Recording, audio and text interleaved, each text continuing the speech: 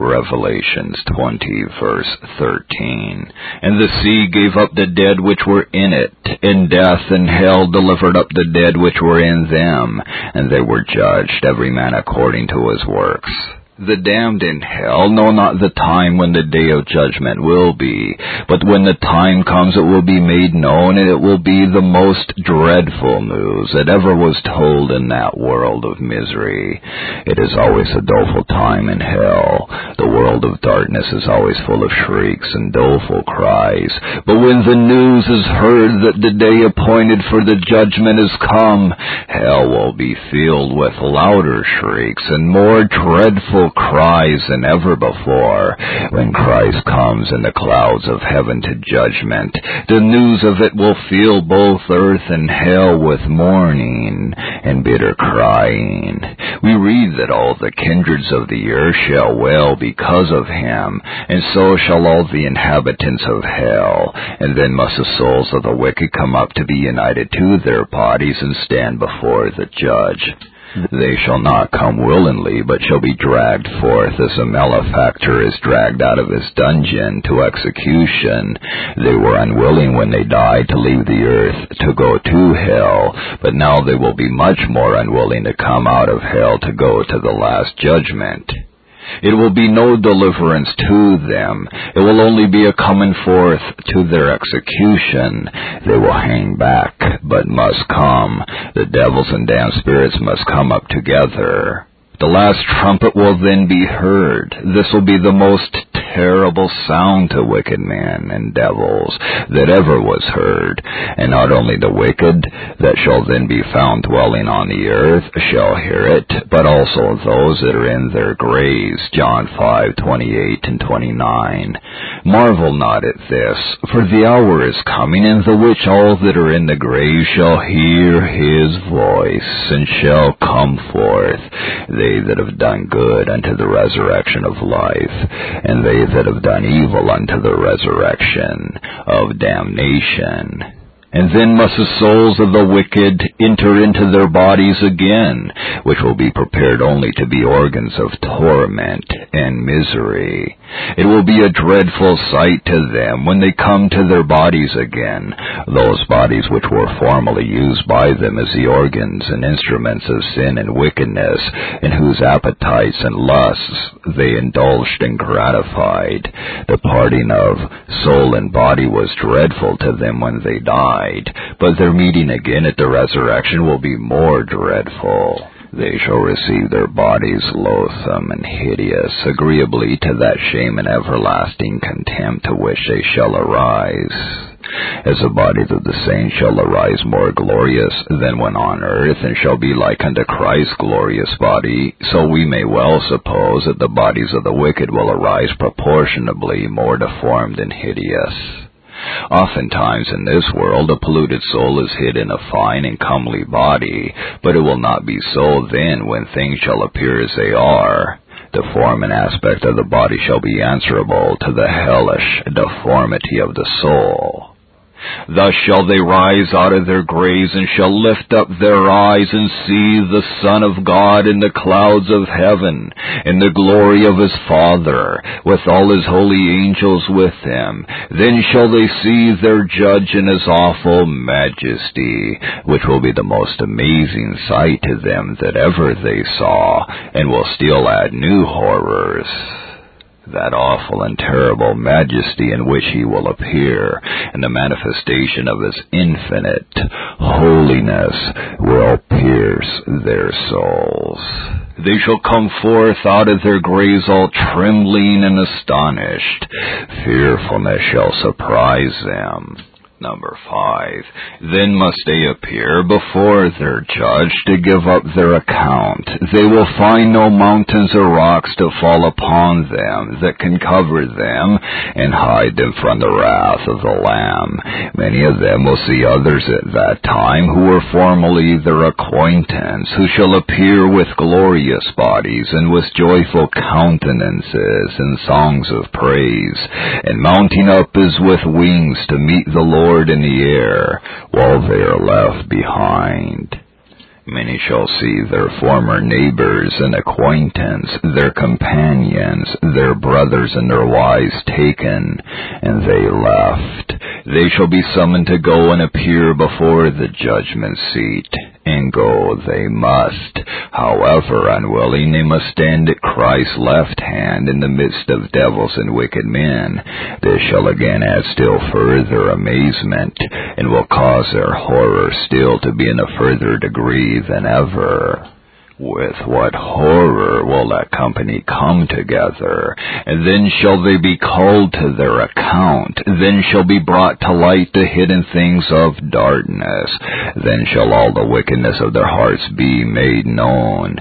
Then shall be declared the actual wickedness that they have been guilty of. Then shall appear their secret sins that they have kept hid from the eye of the world. Then shall be manifested in their true light those sins that they used to plead for and excuse and justify, and then shall all their sins be set forth, and all their dreadful aggravations, all their filthiness will be brought to light to their everlasting shame and contempt. Then shall it appear how heinous many of those things were that they in their lifetime made light of. Then will it appear how dreadful their guilt is in thus ill-treating so glorious and blessed a Savior. And all the world shall see it, and many shall rise up in judgment against them, and condemn them, their companions whom they tempted to wickedness, others whom they have hardened in sin by their example shall rise up against many of them, and the heathen that have had no advantages in comparison of them, and many of whom have yet lived better lives than they, shall rise up against them, and shall be called to a special account. The judge will reckon with them. They shall be speechless. They shall be struck dumb, their own consciences bearing testimony against them, and shall cry aloud against them, for they shall then see how great and terrible a God he is, against whom they have sinned.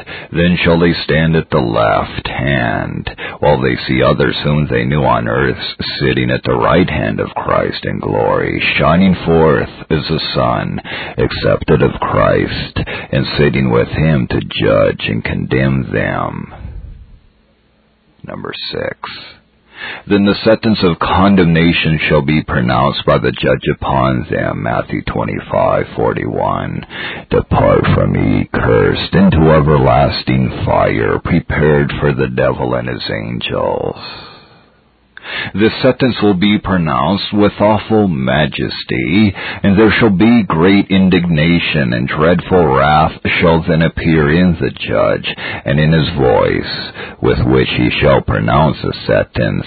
And what a horror and amazement will these words strike into the hearts of the wicked, on whom they shall be pronounced.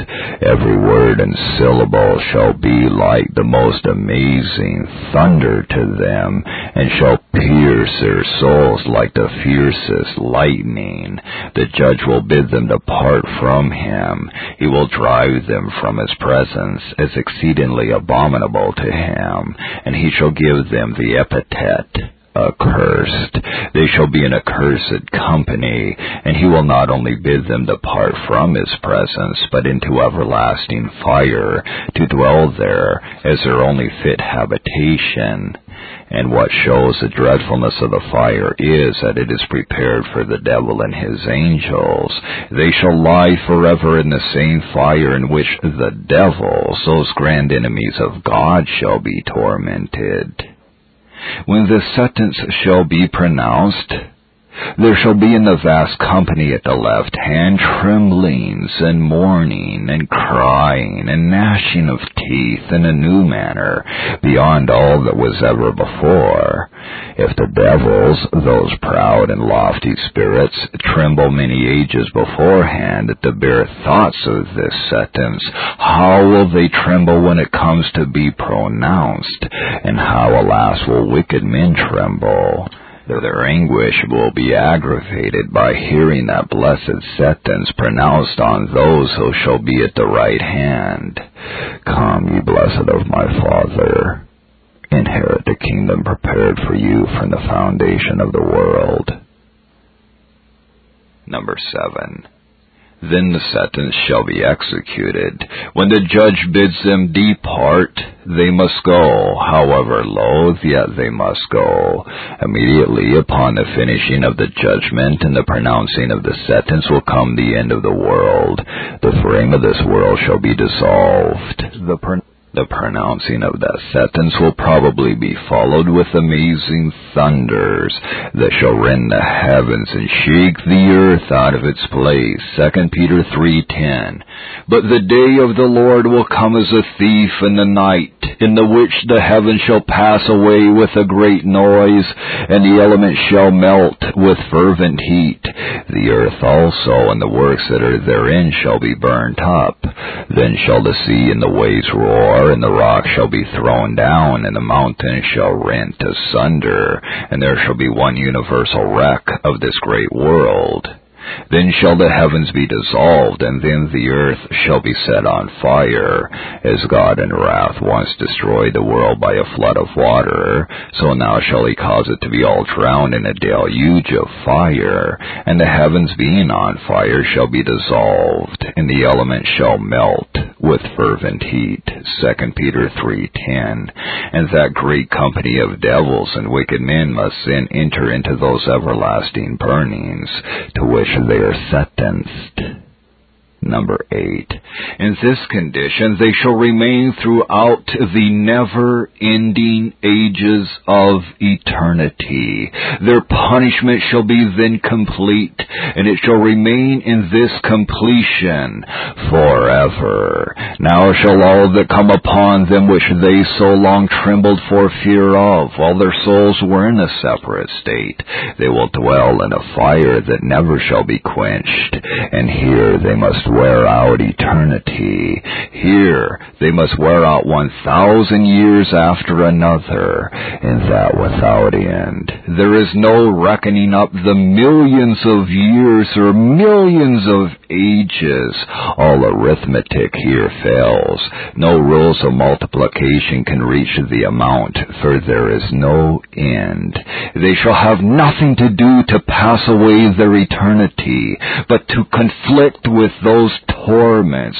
This will be their work forever and ever. God shall have no other use or employment for them. This is the way that they must answer the end of their being, and they never shall have any rest, nor any atonement, but their torments will hold up to their height, and shall never grow any easier by their being accustomed to them.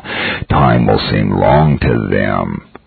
Every moment shall seem long to them, but they shall never have done with the ages of their torment. Application. Hence what need we have to take care that our foundation for eternity be sure. They who build on a false foundation are not secure from this misery. They who build up a refuge of lies will find their refuge must fail them.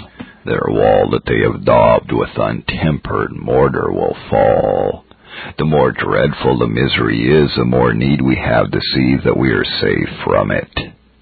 It will be dreadful indeed to be disappointed in such a case, to please ourselves with dreams and vain imaginations of our being the children of God and of going to heaven, and at last to awake in hell, to see our refuge swept away and our hope eternally gone, and to find ourselves swallowed up in flames, and to see an endless duration of it before us.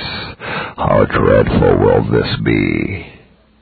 There will be many that will be thus disappointed. Many shall come to the door and find it shut, who expected to find it open, and shall knock, but Christ will tell them that he knows them not, and he will bid them depart.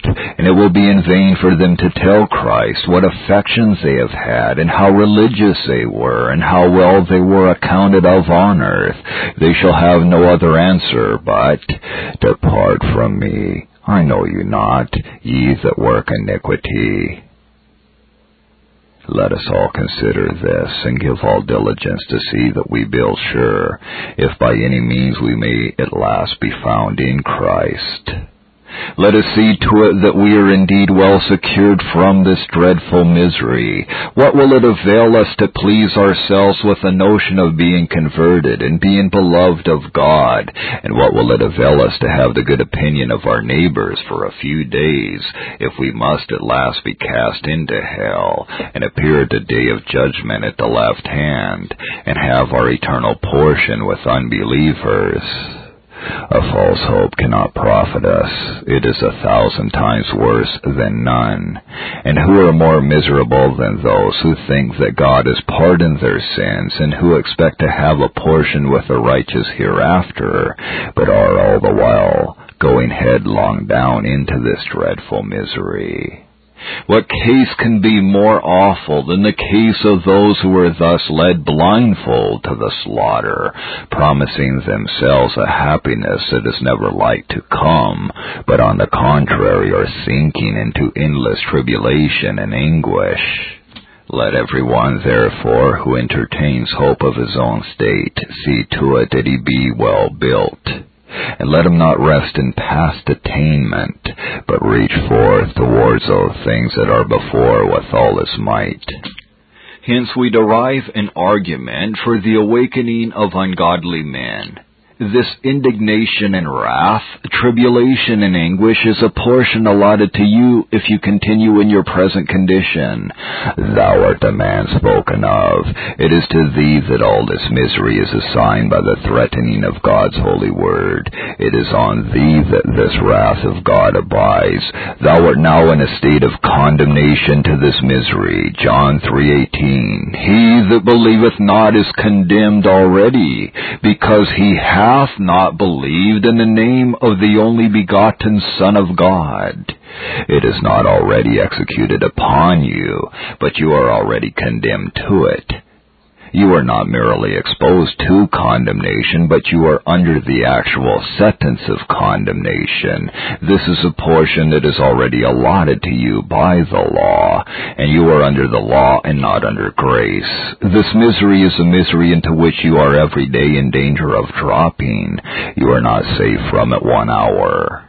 How soon it may come upon you, you know not. You hang over it by a thread that is continually growing more and more feeble. This dreadful misery in all its successive part belongs to you, and is your due. Your friends and your neighbors and all around you, if they knew what your condition was, might well lift up a loud and bitter cry over you whenever they behold you, and say, Here is an unhappy being, condemned to be given up eternally into the hands of devils, to be tormented by them. Here is a miserable man who is in danger every day of being swallowed up in the bottomless gulf of woe and misery. Here is a wretched undone creature, condemned to lie down forever in unquenchable fire, and to dwell in everlasting burnings, and he has no interest in a Savior. He has nothing to defend him. He has nothing wherewith to appease the wrath of an offended God. Here consider two things. Number one, you have no reason to question whether those future miseries and torments which are threatened in God's Word are realities. Do not flatter yourself with thinking that it may not be so. Say not, How do I know that there is any such misery to be inflicted in another world? How do I know but all is a fable, and that when I come to die there will be an end of me, and that it will be with me as it is with the beasts? Do not say, How do I know but that all those things are only bugbears of man's inventing? How do I know that the Scriptures that threaten those things are the Word of God? Or if he has threatened those things, it may be it is only to frighten men to keep them to their duty. It may be he never intends to do as he threatens. I say that there is no ground for any such suspicion, neither is there any reason for it. For that there should be no future punishment is not only contrary to Scripture, but reason.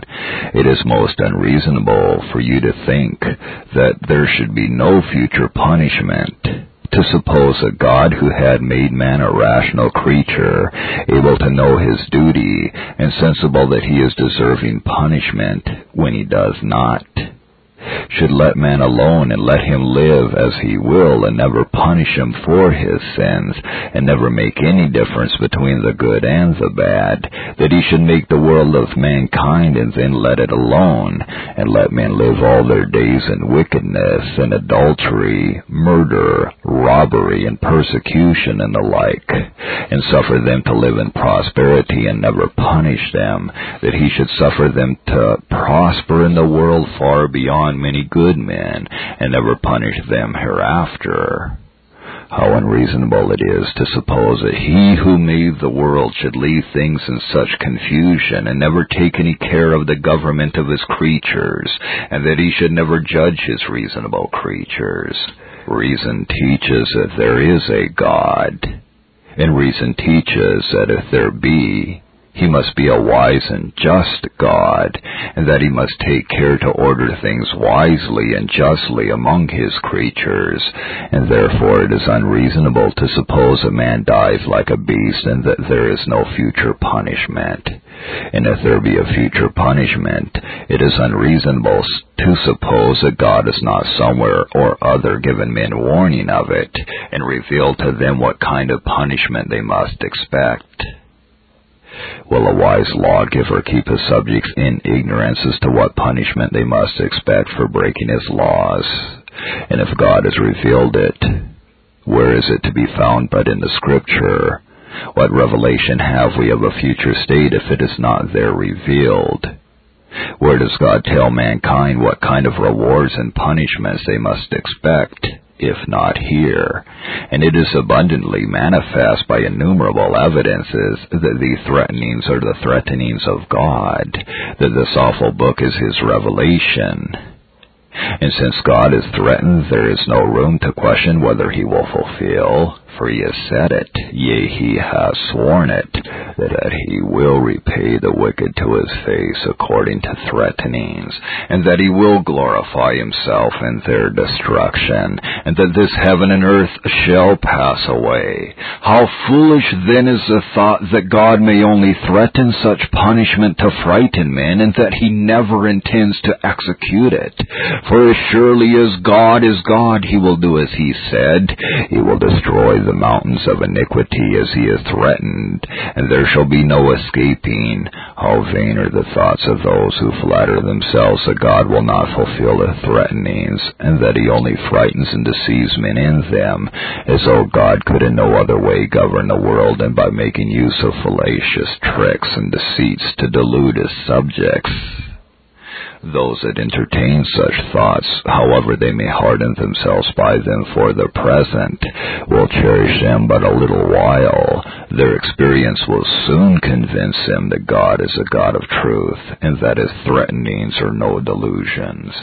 They will be convinced that he is a God who will by no means clear the guilty, and that his threatenings are substantial and not mere shadows when it will be too late to escape them. Deuteronomy 29:18-21.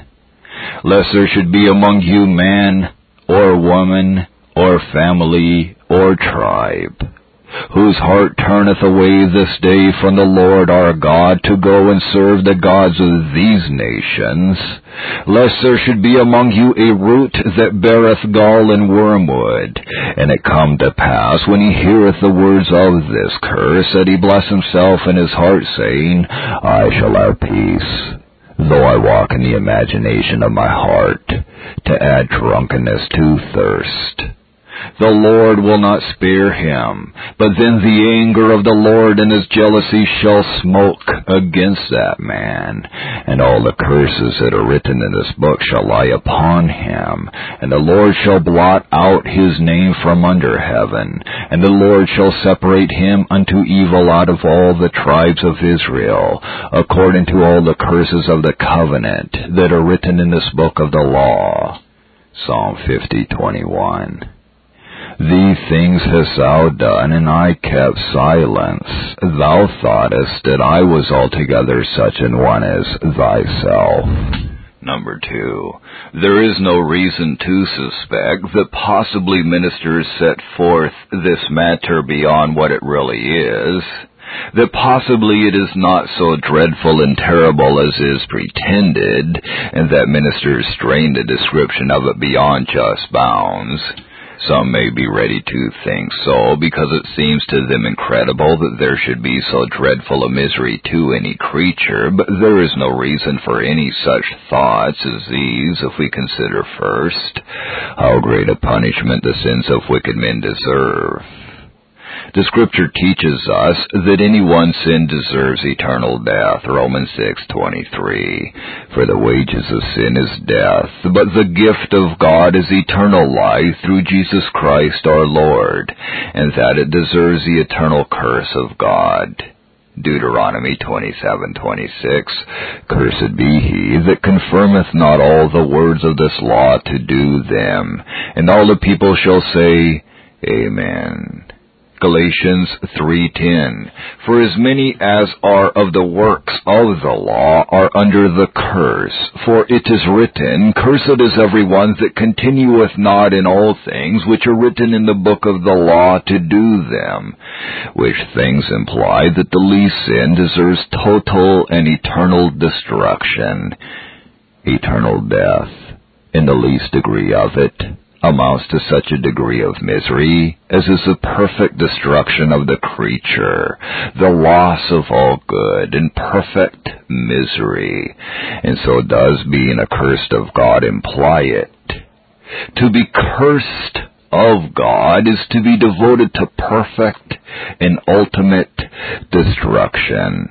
The Scripture teaches that wicked men shall be punished to their full desert, that they shall pay all the debt. Secondly, there is no reason to think that ministers describe the misery of the wicked beyond what it is, because the Scripture teaches us that this is one end of ungodly men, to show the dreadfulness and power of God's wrath. Romans 9:22. What if God, willing to show his wrath and to make his power known, endured with much long suffering the vessels of wrath fitted to destruction? It is often spoken of as part of the glory of God that he is a terrible and dreadful God. Psalm 68:35. O God, thou art terrible out of thy holy places, that he is a consuming fire.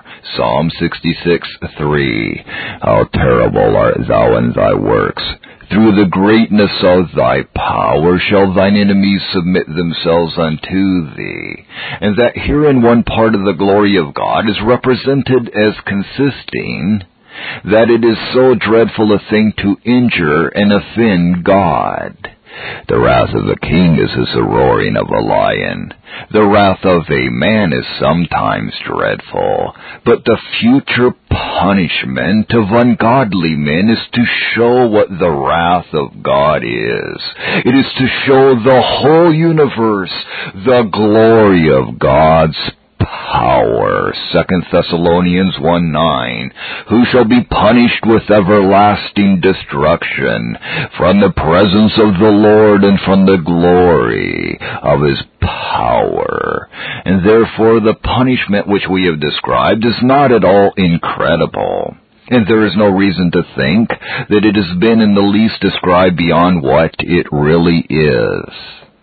Thirdly, the Scripture teaches that the wrath of God on wicked men is dreadful beyond all that we can conceive. Psalm 90 verse 11. Who knoweth the power of thine anger? Even according to thy fear, so is thy wrath. As it is but little that we know of God, as we know and can conceive of but little of his power and his greatness, so it is but a little that we know or can conceive of the dreadfulness of his wrath. And therefore there is no reason to suppose that we set it forth beyond what it is.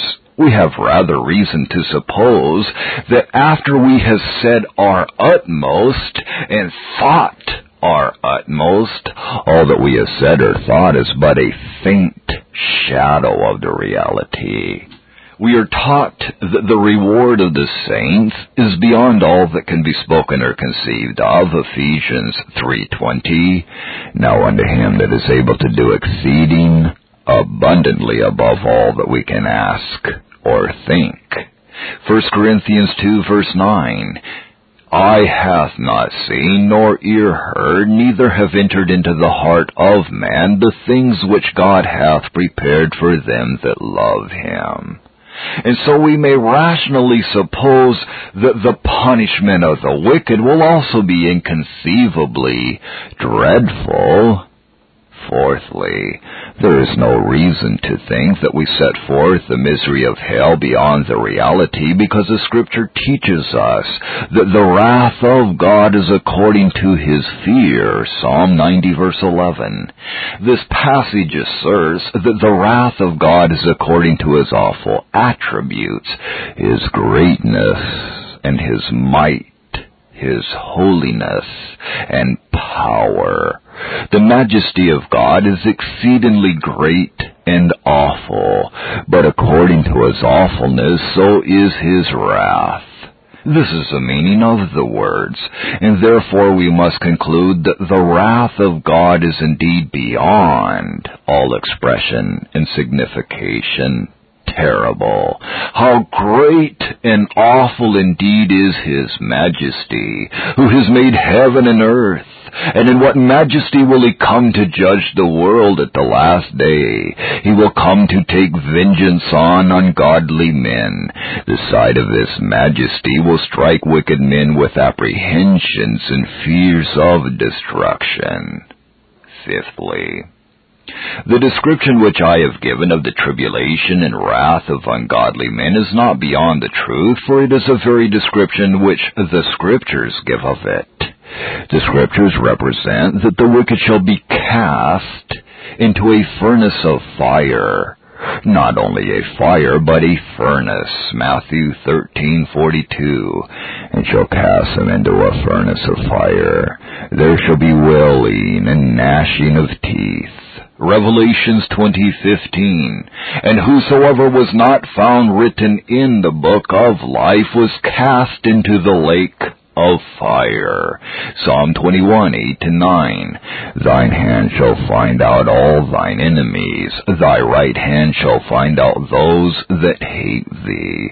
Thou shalt make them as a fiery oven in the time of thine anger. The Lord shall swallow them up in his wrath, and the fire shall devour them. If, therefore, I have described this misery beyond the truth, then the Scriptures have done the same. It is evident, then, that there is no reason to flatter yourselves with such imaginations. If God be true, you shall find the wrath of God in your future misery full as great. And not only so, but much greater. You will find that we know but little, and have said but little about it, and that all our expressions are faint in comparison of the reality. Section 3. Hence may be derived an argument to convince wicked men of the justice of God in allotting such a portion to them. Wicked men, when they hear it declared how awful the misery is of which they are in danger, often have their hearts lifted up against God for it. It seems to them very hard for God to deal so with any of his creatures. They cannot see why God should be so very severe with wicked men for their sin and folly for a little while in this world, and when they consider that he hath threatened such punishments, they are ready to entertain blasphemous thoughts against him. I would therefore endeavor to show you how justly you lie exposed to that indignation and wrath, tribulation and anguish of which you have heard. Particularly I would show first how just it would be in God forever to leave you to yourself. It would be most just in God to refuse to be with you or help you. You have embraced and refused to let go those things which God hates. You have refused to forsake your lusts, and to abandon those ways of sin that are abominable to him. When God has commanded you to forsake them, how have you refused, and still have retained them, and been obstinate in it? Neither is your heart yet to this very day diverted from sin, but it is dear to you. You allow it, the best place of your heart. You place it on the throne there. Would it be any wonder, therefore, if God should utterly leave you, seeing you will not leave sin? God has often declared his hatred of iniquity, and is it any wonder that he is not willing to dwell with that which is so odious to him? Is it not reasonable that God should insist that you should part with your lusts in order to your enjoying his presence, and seeing you have so long refused, how just would it be if God should utterly forsake you? You have retained and harbored God's mortal enemies, sin and Satan. How justly, therefore, might God stand at a distance? Is God obliged to be present with any who harbor his enemies, and refuse to forsake them? Would God be unjust if he should leave you utterly to yourself, so long as you will not forsake your idols? Consider how just it would be in God to let you alone, since you have left God alone. You have not sought God for his presence and help as you ought to have done. You have neglected him, and would it not therefore be just if he should neglect you? How long have many of you lived in neglecting to seek him? How long have you restrained prayer before him? Since, therefore, you refuse so much as to seek the presence and help of God, and did not think them worth praying to him for, how justly might he forever withhold them, and so leave you wholly to yourself? You have done what in you lies to drive God away from you, and to cause him wholly to leave you, when God in times past has not let you alone, but has been unwearied in awakening you. Have you not resisted the motions and influences of his Spirit? Have you not refused to be conducted by him, or to yield to him? Zechariah 7:11. But they refused to hearken, and pulled away the shoulder, and stopped their ears, that they should not hear. How justly, therefore, might God refuse to move or strive any more? When God has been knocking at your door, you have refused to open to him. How just is it, therefore, that he should go away and knock at your door no more? When the Spirit of God has been striving with you, have you not been guilty of grieving the Holy Spirit by giving way to a quarreling temper, and by yielding yourself a prey to lust? And have not some of you quenched the Spirit and been guilty of backsliding? And is God obliged, notwithstanding all this, to continue the striving of the Spirit with you, to be resisted and grieved still, as long as you please? On the contrary, would it not be just if his Spirit should everlastingly leave you, and let you alone? Number 2, how just it would be if you should be cursed in all your concerns in this world. It would be just if God should curse you in everything, and cause everything you enjoy or are concerned in to turn to your destruction. You live here in all the concerns of life as an enemy to God. You have used all your enjoyments and possessions against God and to his dishonor. Would it not therefore be just if God should curse you in them, and turn them all against you into your destruction? What temporal blessing has God given you, which you have not used in the service of your lusts, in the service of sin and Satan? If you have been in prosperity, you have made use of it to God's dishonor. When you have waxed fat, you have forgotten the God that made you. How just, therefore, would it be if God's curse should attend all your enjoyments? Whatsoever employments you have followed, you have not served God in them, but God's enemies. How just, therefore, would it be if you should be cursed in all your employments? The means of grace that you have enjoyed you have not made use of as you ought to have done. You have made light of them, and have treated them in a careless, disregardful manner. You have been the worse and not the better for them. You have so attended and used Sabbath and spiritual opportunities that you have only made them occasions of manifesting your contempt of God and Christ and divine things by your careless and profane manner of attending them.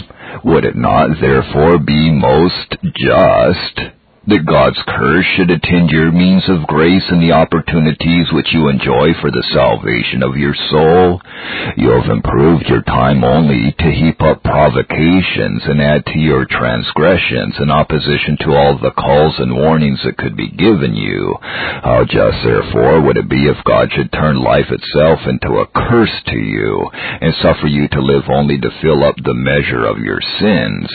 You have, contrary to God's counsel, made use of your own enjoyments to the hurt of your soul, and therefore if God should turn them to the hurt and ruin of your soul, he would but deal with you as you have dealt with yourself. God has earnestly counseled you times without number to use your temporal enjoyments for your spiritual good, but you have refused to hearken to him. You have foolishly perverted them to treasure up wrath against the day of wrath. You have voluntarily used what God has given you for your spiritual hurt, to increase your guilt and wound your own soul, and therefore if God's curse should attend them, so that they should all turn to the ruin of your soul, you would but be dealt with as you have dealt with yourself. But the greatest objection of wicked men against the justice of the future punishment which God hath threatened is from the greatness of that punishment, that God should inflict upon the finally impenitent torment so extreme, so amazingly dreadful, to have their bodies cast into a furnace of fire of such immense heat and fierceness, there to lie unconsumed and yet full of sense and feeling, glowing within and without, and the soul full of yet more dreadful horror and torment, and so to remain without any remedy or rest forever and ever and ever. And therefore I would mention several things to you to show how justly you lie exposed to so dreadful a punishment. This punishment, as dreadful as it is not more so than the being is great and glorious against whom you have sinned.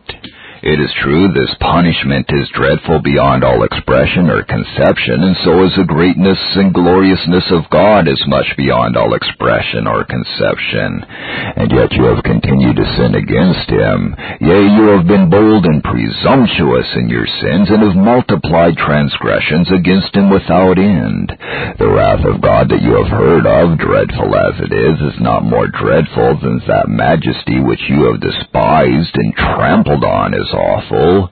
This punishment is indeed enough to fill one with horror, barely to think of it, and so it would fill you with at least equal horror to think of sinning so exceedingly against so great and glorious a God, if you conceived of it aright. Jeremiah 2:12 and 13. Be astonished, O ye heavens, at this, and be horribly afraid. Be ye very desolate, saith the Lord, for my people have committed two evils. They have forsaken me, the fountain of living waters, and hewed them out cisterns, broken cisterns that can hold no water. God's being so infinitely great and excellent has not influenced you not to sin against him, but you have done it boldly and made nothing of it, thousands of times. And why should this misery, being so infinitely great and dreadful, hinder God from inflicting it on you? 1 Samuel 2:25. If one man sin against another, the judge shall judge him, but if a man sin against the Lord, who shall entreat for him? If you complain of this punishment as being too great, then why has it not been great enough to deter you from sinning? As great as it is, you have made nothing of it. When God threatened to inflict it on you, you did not mind his threatenings, but were bold to disobey him, and to do those very things for which he threatened this punishment. You have thus bid defiance to the Almighty, even when you saw the sword of his vindictive wrath uplifted, that it might fall upon your head. Will it therefore be any wonder if he shall make you know how terrible that wrath is in your utter destruction? The Portion of the Wicked by Jonathan Edwards. This Reformation audio track is a production of Still Waters Revival Books. SWRB makes thousands of classic Reformation resources available, free and for sale, in audio, video, and printed formats. Our many free resources, as well as our complete mail-order catalog, containing thousands of classic and contemporary Puritan and Reformed books, tapes, and videos at great discounts, is on the web at www.swrb.com. We can also be reached by email at swrb@swrb.com, by phone at 780-450-3730, by fax at 780-468-1096, or by mail at 4710-37A Avenue, Edmonton, that's Edmonton, Alberta, abbreviated capital A, capital B, Canada, T6L3T5. You may also request a free printed catalog. And remember that John Calvin, in defending the Reformation's regulative principle of worship, or what is sometimes called the scriptural law of worship, commenting on the words of God, which I commanded them not, neither came into my heart, from his commentary on Jeremiah 7:31, writes, God here cuts off from men every occasion for making evasions, since he condemns by this one phrase, I have not commanded them, whatever the Jews devised. There is then no other argument needed to condemn superstitions than that they are not commanded by God. For when men allow themselves to worship God according to their own fancies, and attend not to his commands, they pervert true religion. And if this principle was adopted by the Papists, all those fictitious modes of worship in which they absurdly exercise themselves would fall to the ground. It is indeed a horrible thing for the Papists to seek to discharge their duties towards God by performing their own superstitions. There is an immense number of them, as it is well known, and as it manifestly appears. Were they to admit this principle, that we cannot rightly worship God except by obeying his word, they would be delivered from their deep abyss of error. The prophet's words, then, are very important, when he says that God had commanded no such thing, and that it never came to his mind, as though he had said that men assume too much wisdom when they devise what he never required, nay, what he never knew.